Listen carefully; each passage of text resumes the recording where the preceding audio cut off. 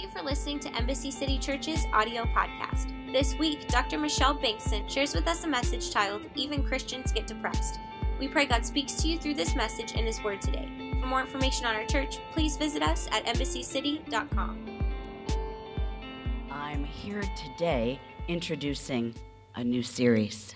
You know, we've had some heavy-hitting series in the last few months, and today is the start of the new series, Body Blows.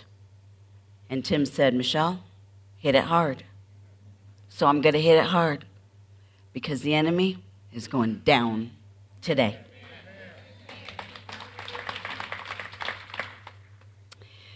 But really, I'm here first today to ask your forgiveness. I'm here to ask forgiveness on behalf of the church at large, not specifically Embassy City Church, but the church at large, and to ask you forgiveness on behalf of the mental health community. Because you see, I think we've done you a disservice. There's a growing problem, and it's getting worse every year. And I think if the church had handled it correctly, I think if the mental health community had handled it correctly, the problem wouldn't be getting worse, it would be getting better. And as a mental health professional, as a neuropsychologist in the field for 25 years, and as a leader in the church, as a Christian for over 45 years, I think if we'd handled it right, it wouldn't be getting worse. You see, depression by 2020 is going to be our greatest epidemic worldwide. It already is the greatest source of disability worldwide. Every year in the United States, almost 20 million adults are diagnosed with depression. 1 in 10 adults are diagnosed in the United States every year. And in their lifetime, 1 in 4 adults is diagnosed. So if you will stretch out your hands in the row, you will touch someone who's been diagnosed. So while you might be sitting there thinking, oh, this sermon is not for me, can I just assure you, even if you have not been touched, you know somebody who has. And before you start thinking, oh, can I just head for the back door now because this doesn't relate to me, everything that I tell you today, I promise, it relates to you, whether you've been touched by depression or anxiety or low self-esteem or anger, it relates. So I promise, if you'll just stick around, I only have about 12 hours worth to talk about, so I promise you'll get out, in time for breakfast in the morning. Statistics tell us that this incidence is going up every year by 20%. That's why I tell you I have to ask your forgiveness. Because if we were handling it right in the church, if we were handling it right in the mental health community, that incidence wouldn't be going up, it would be going down. And I have to tell you, I handled it wrong for the first part of my career, and that's why I'm asking you your forgiveness. But the Lord has since shown me the right way to handle it. And that's why I'm here. I'm here to tell you that hope really does prevail. And as a church, we can turn that statistic around. But if we don't handle it right, it's a deadly, deadly condition because every year, 45,000 Americans commit suicide. And for every committed suicide, there are 25 more unsuccessful attempts. That's over 1 million attempted suicides every year in America. Embassy City, can I tell you a secret? Can I tell you a secret? I want you to lean in because a lot of people don't know this. Can I tell you a secret?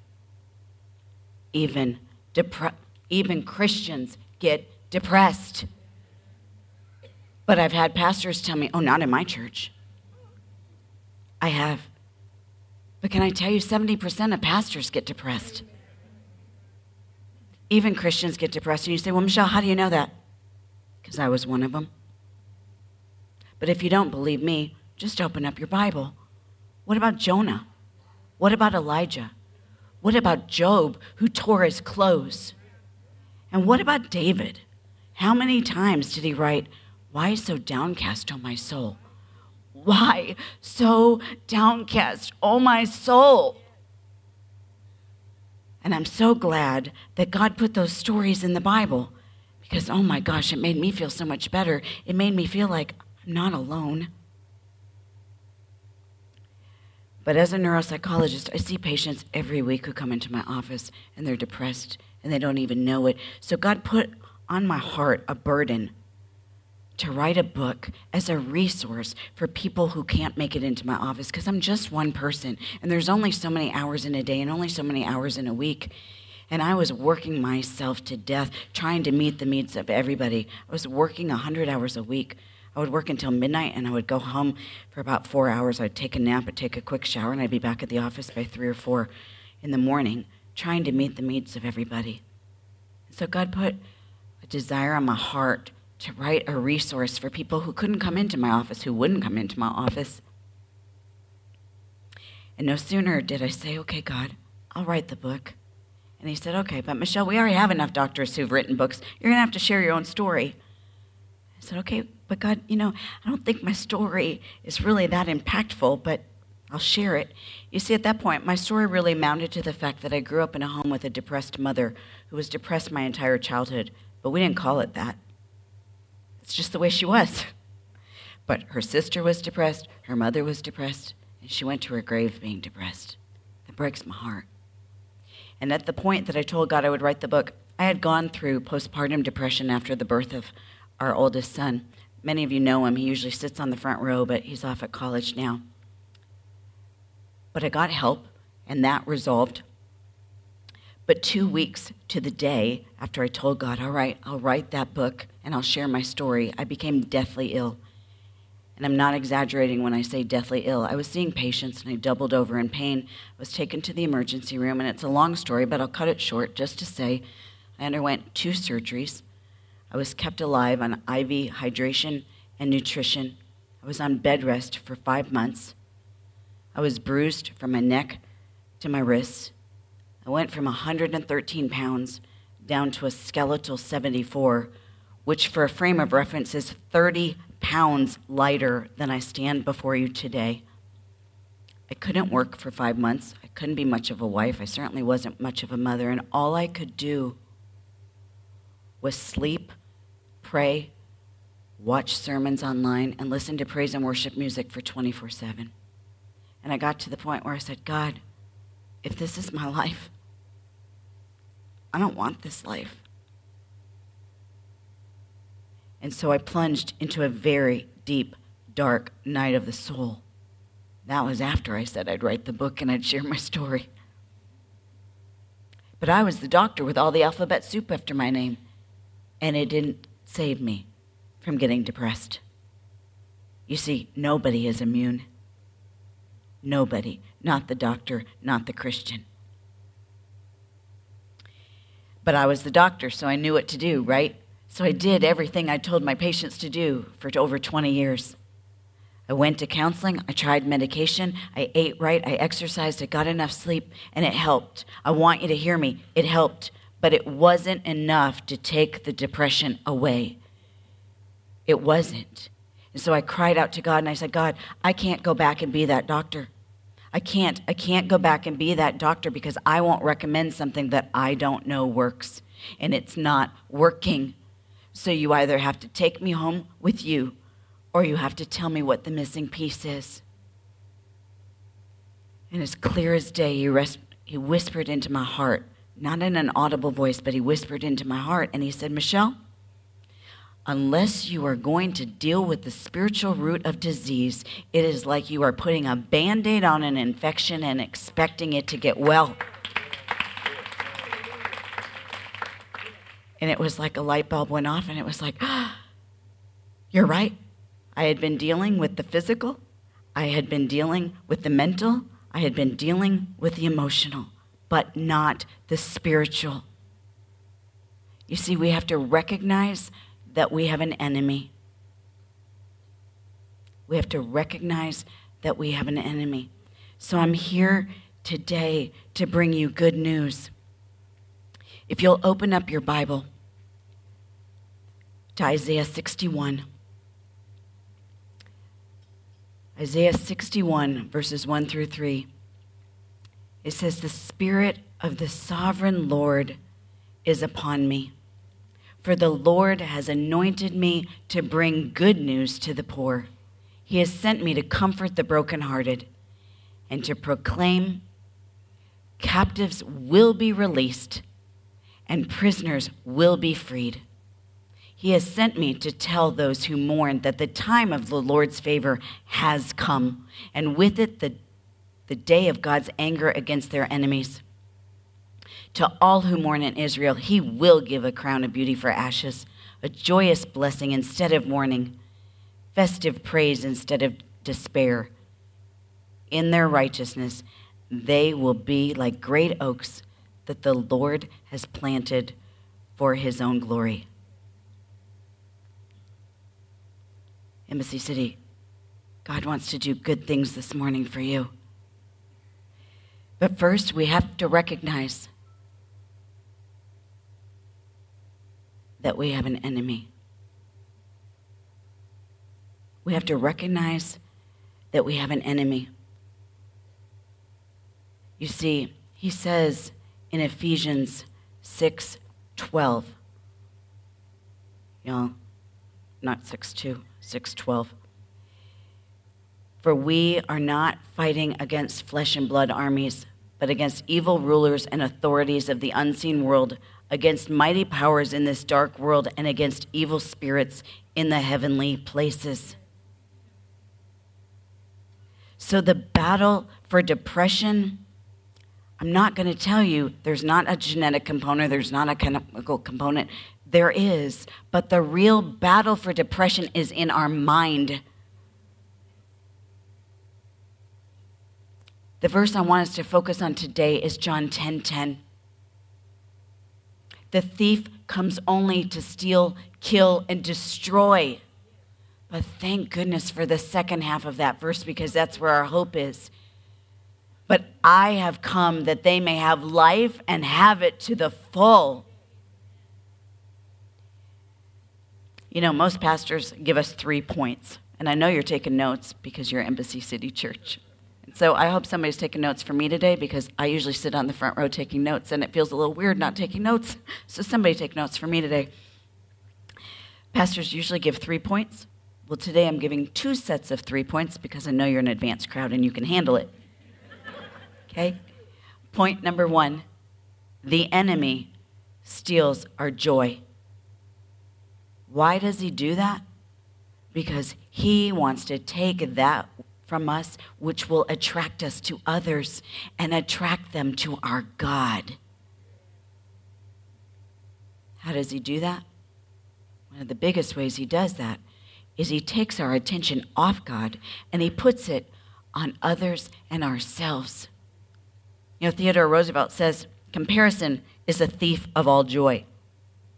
I have found that to be true. As soon as I start comparing myself to others, it puts my attention on what God is doing in them and through them and for them, and it takes my attention off what is God doing for me and in me and through me.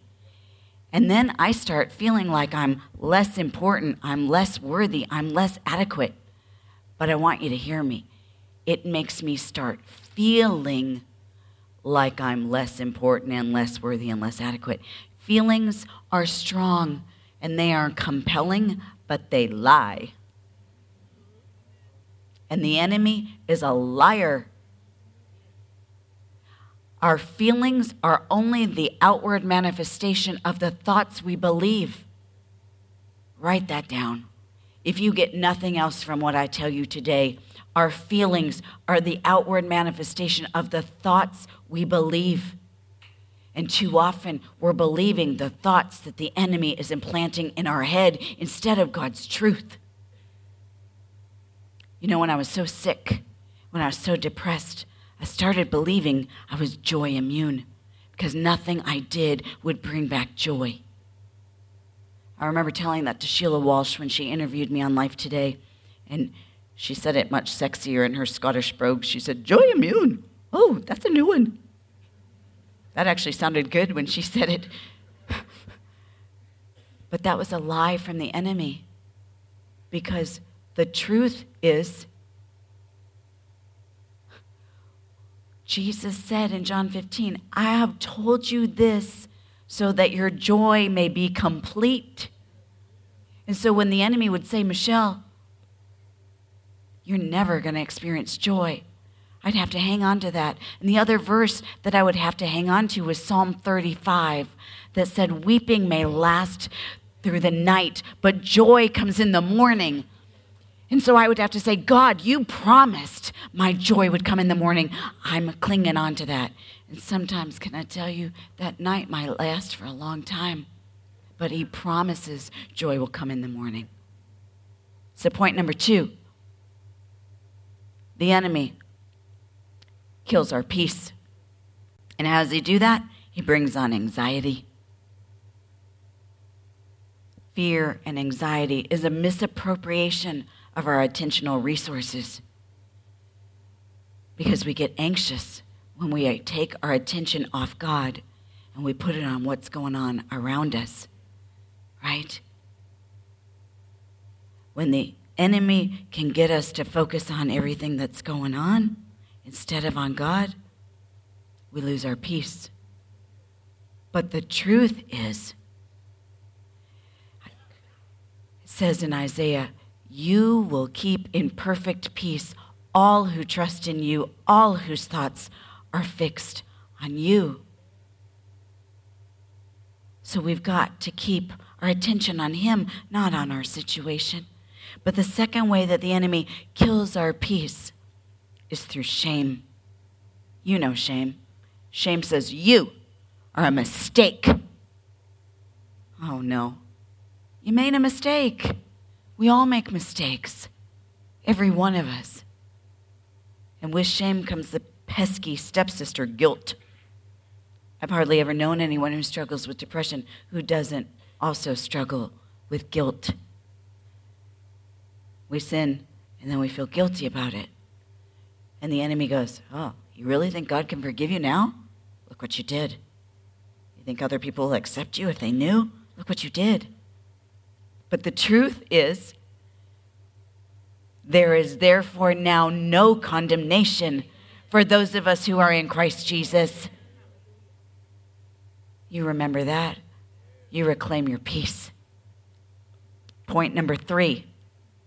The enemy attempts to destroy our identity. That's one of the biggest issues that I see walk through the door of my practice. It's one of the biggest reasons I think marriages fail. I think that's one of the biggest reasons for church splits, is because we forget, or we don't know, we don't stand on our identity in Christ. But you see, this is not a new problem. It started in the Garden of Eden. The enemy whispered to Eve, oh, you want to be like God? Take a bite of this apple. Eve should have said, I'm already like God. I'm made in his image. But she didn't know, so she took the bait. She ate the apple. Then she offered it up to her husband.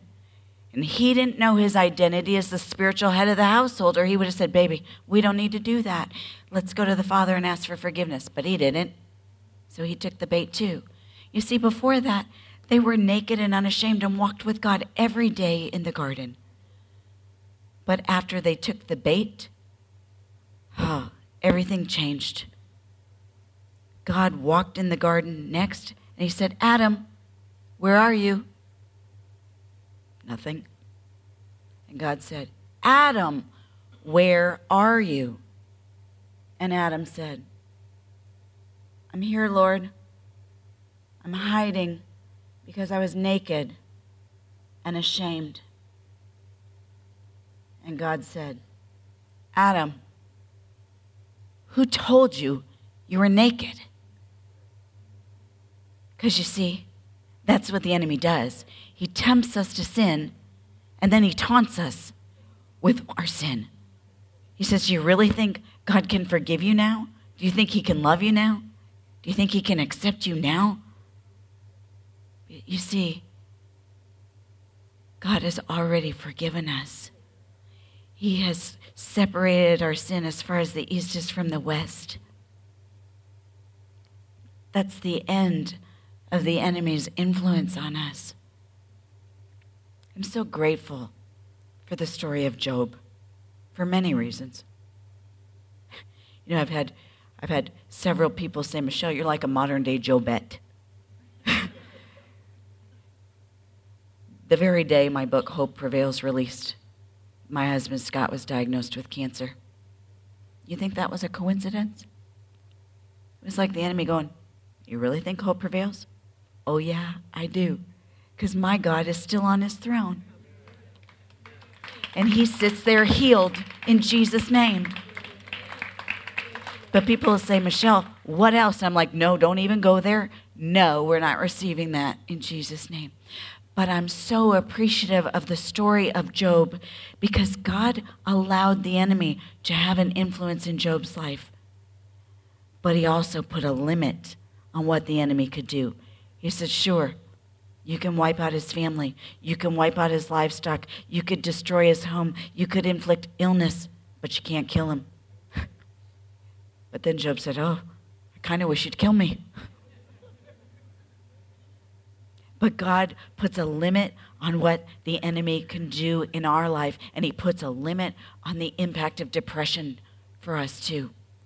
So if you're taking notes, point number 1, the enemy doesn't determine our worth. God does. You see, the value of something, the worth of something is determined by the price that is paid for it. So your value, your worth of a car, your home, the meal at a restaurant is determined by how much you pay for it, right? Jesus paid the price for you with his life. Nobody before or after did that. But he said, you are of infinite worth, so much so that I'm willing to pay my life for you.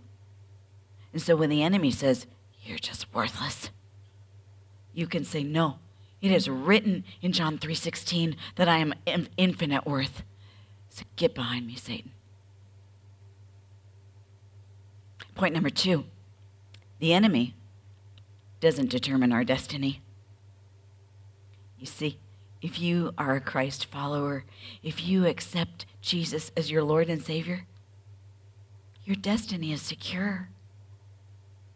But the enemy would like to whisper in your ear, you have messed up so bad. You think God is going to accept you into his heaven now? You have to be perfect to get into heaven.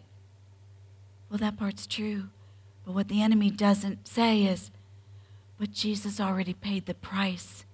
Jesus said, Father, let me take their imperfection on me. Let me take their sin on me. Let me pay the price for their sin so that they can be with us in glory. So now when God looks at us, he looks at us through the righteousness of Jesus, because the truth is, when we were utterly helpless, Christ came at just the right time and died for us as sinners. Point number 3. Nothing, not even the enemy, not depression, can separate us from God's love. You see, when we're in that pit of depression, we are so susceptible to hearing the enemy's lies. And the enemy would like to say, nobody loves you. Nobody understands. You're all alone. I've heard those whispers, those screams. They were deafening. But the truth is, according to Jeremiah 31:3, God says, I have loved you with an everlasting love. Depression doesn't change that. Your sin doesn't change that. So what do we do when we fall prey to the enemy's lies?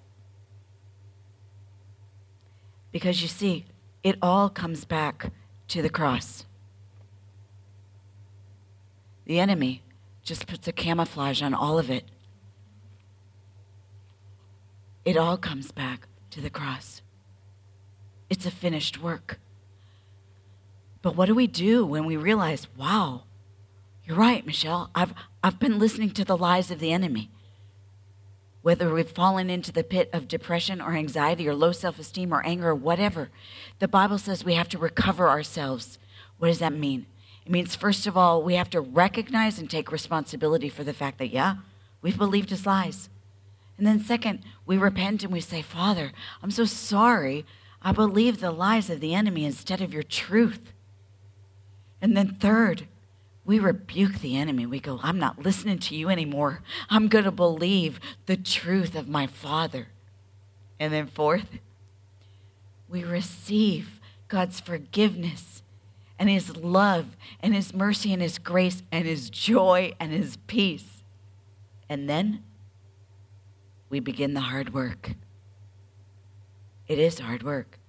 It's simple. It has to be simple because the Bible says, come as a child. So it has to be simple enough that even a child could do it. But that doesn't mean it's easy. It's hard work.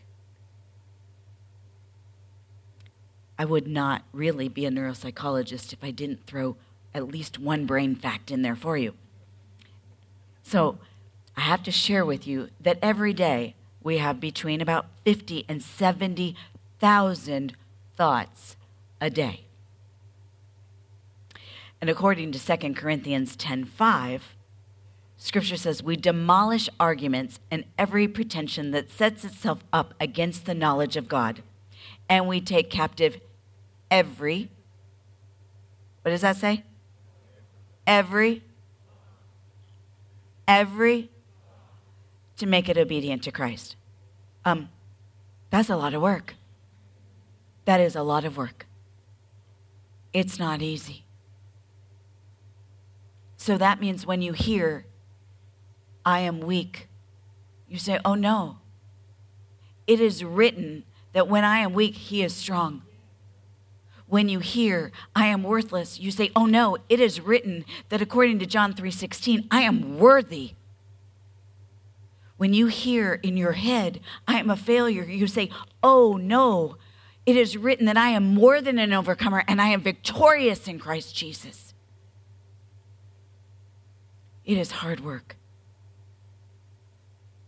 And there were days when I was so sick in my sick bed and I was so depressed that I said, God, I don't know if I can do it. But my motivation is sitting there on that front row and is sitting in a pew in Florida today because the enemy stole so much from my family. He stole from me. He stole from my mother. He stole from my aunt. He stole from my grandmother. And I said, it is done with my generation. He is not going to steal from the next generation. And you can make the same decision. And for me, it started with one simple Post-it note. One simple Post-it note. I had to write down a scripture to refute the lie of the enemy, so that every time I heard the lie, I would read it, and I stuck it to my IV pole, and I would read it out loud. Why? Because Scripture says faith comes by hearing, and hearing by the word of God. I think we even have a picture. It's on my IV pole. And then I wrote down another one, and I would stick it on my nightstand. I think we've got a picture of that. I would write down so many scriptures. Every time I'd hear a lie, I'd go, what is God's truth? What does God say? And by the end, I had over 100 scriptures. They were plastered all over my bedroom wall. I think we've got, see? By the end, I had over 100 scriptures. They were on my IV pole. They were on my bedroom wall. They were on my bathroom mirror. They were on my car dashboard. They were on the light switches. Scott will tell you, they were everywhere. And every time I would see them, I would recite them out loud until they became part of me. Because it is a sad state of affairs when the enemy knows the scripture more than we do.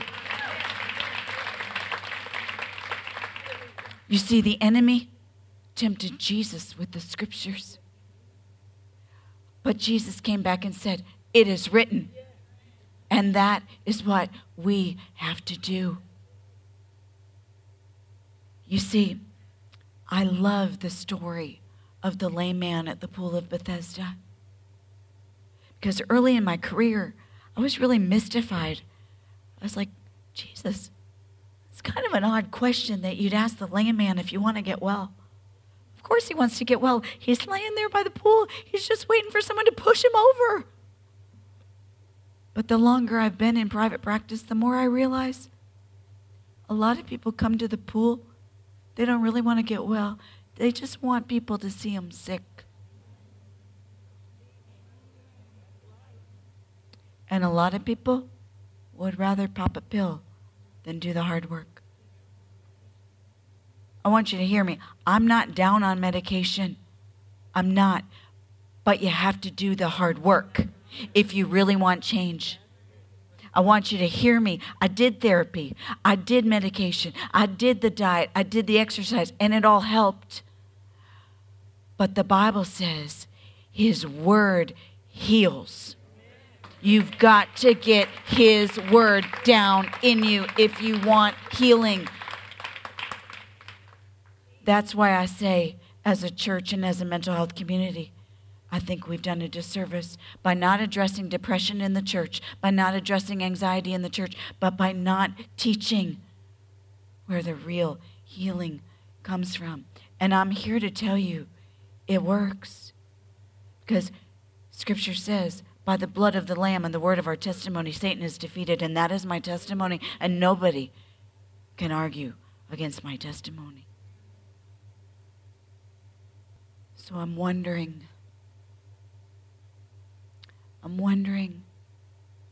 what the Holy Spirit is saying to you today.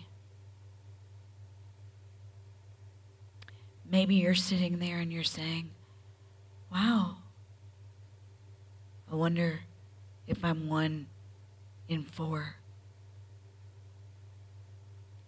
maybe it's not depression that He's bringing up, but maybe you're saying, I don't know this Jesus she's talking about. Oh, He can't wait to meet you. He's made all the difference in my life. Maybe you're dealing with worries and fears. Maybe you're saying, Michelle, I don't know about that joy that you're talking about. Can I tell you, I have people come up to me now and say, you've got such joy. And it brings tears of joy to my eyes because there were days that I thought I was joy immune. And I realize Jesus has brought His joy back to me. And He can do the same for you. And He wants to. So I wonder, what's the Holy Spirit saying to you today? Thank you for listening to this week's message. If you would like to know more about Embassy City Church, please visit us at embassycity.com and follow us on Instagram and Twitter at Embassy Irving.